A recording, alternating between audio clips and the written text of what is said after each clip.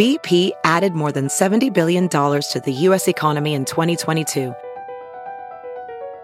Investments like acquiring America's largest biogas producer, Archaea Energy, and starting up new infrastructure in the Gulf of Mexico. It's and, not or.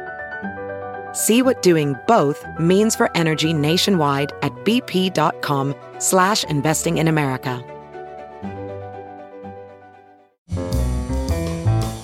This is Merriam-Webster's Word of the Day podcast for Thursday, May 19th.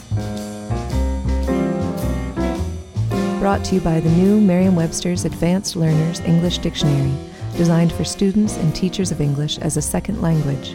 Learn more at learnersdictionary.com. The word of the day for May 19th is wistful, spelled W-I-S-T-F-U-L. Wistful is an adjective that means full of yearning or desire, tinged with melancholy, also inspiring such yearning. It can also mean musingly sad or pensive. Here's the word used from J.K. Rowling's 1999 book Harry Potter and the Chamber of Secrets. "So," said Wood at long last, jerking Harry from a wistful fantasy about what he could be eating for breakfast at this very moment up at the castle. Are you yearning to know the history of the word wistful?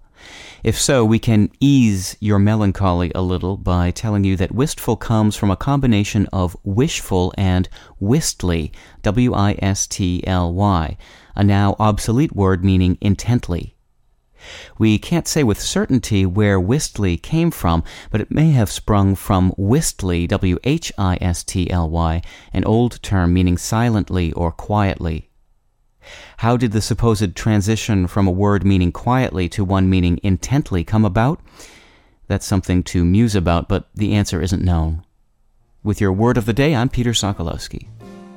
Visit the all-new learnersdictionary.com, the ultimate online home for teachers and learners of English. A free online dictionary, audio pronunciations, custom study lists, and interactive exercises are available now at learnersdictionary.com.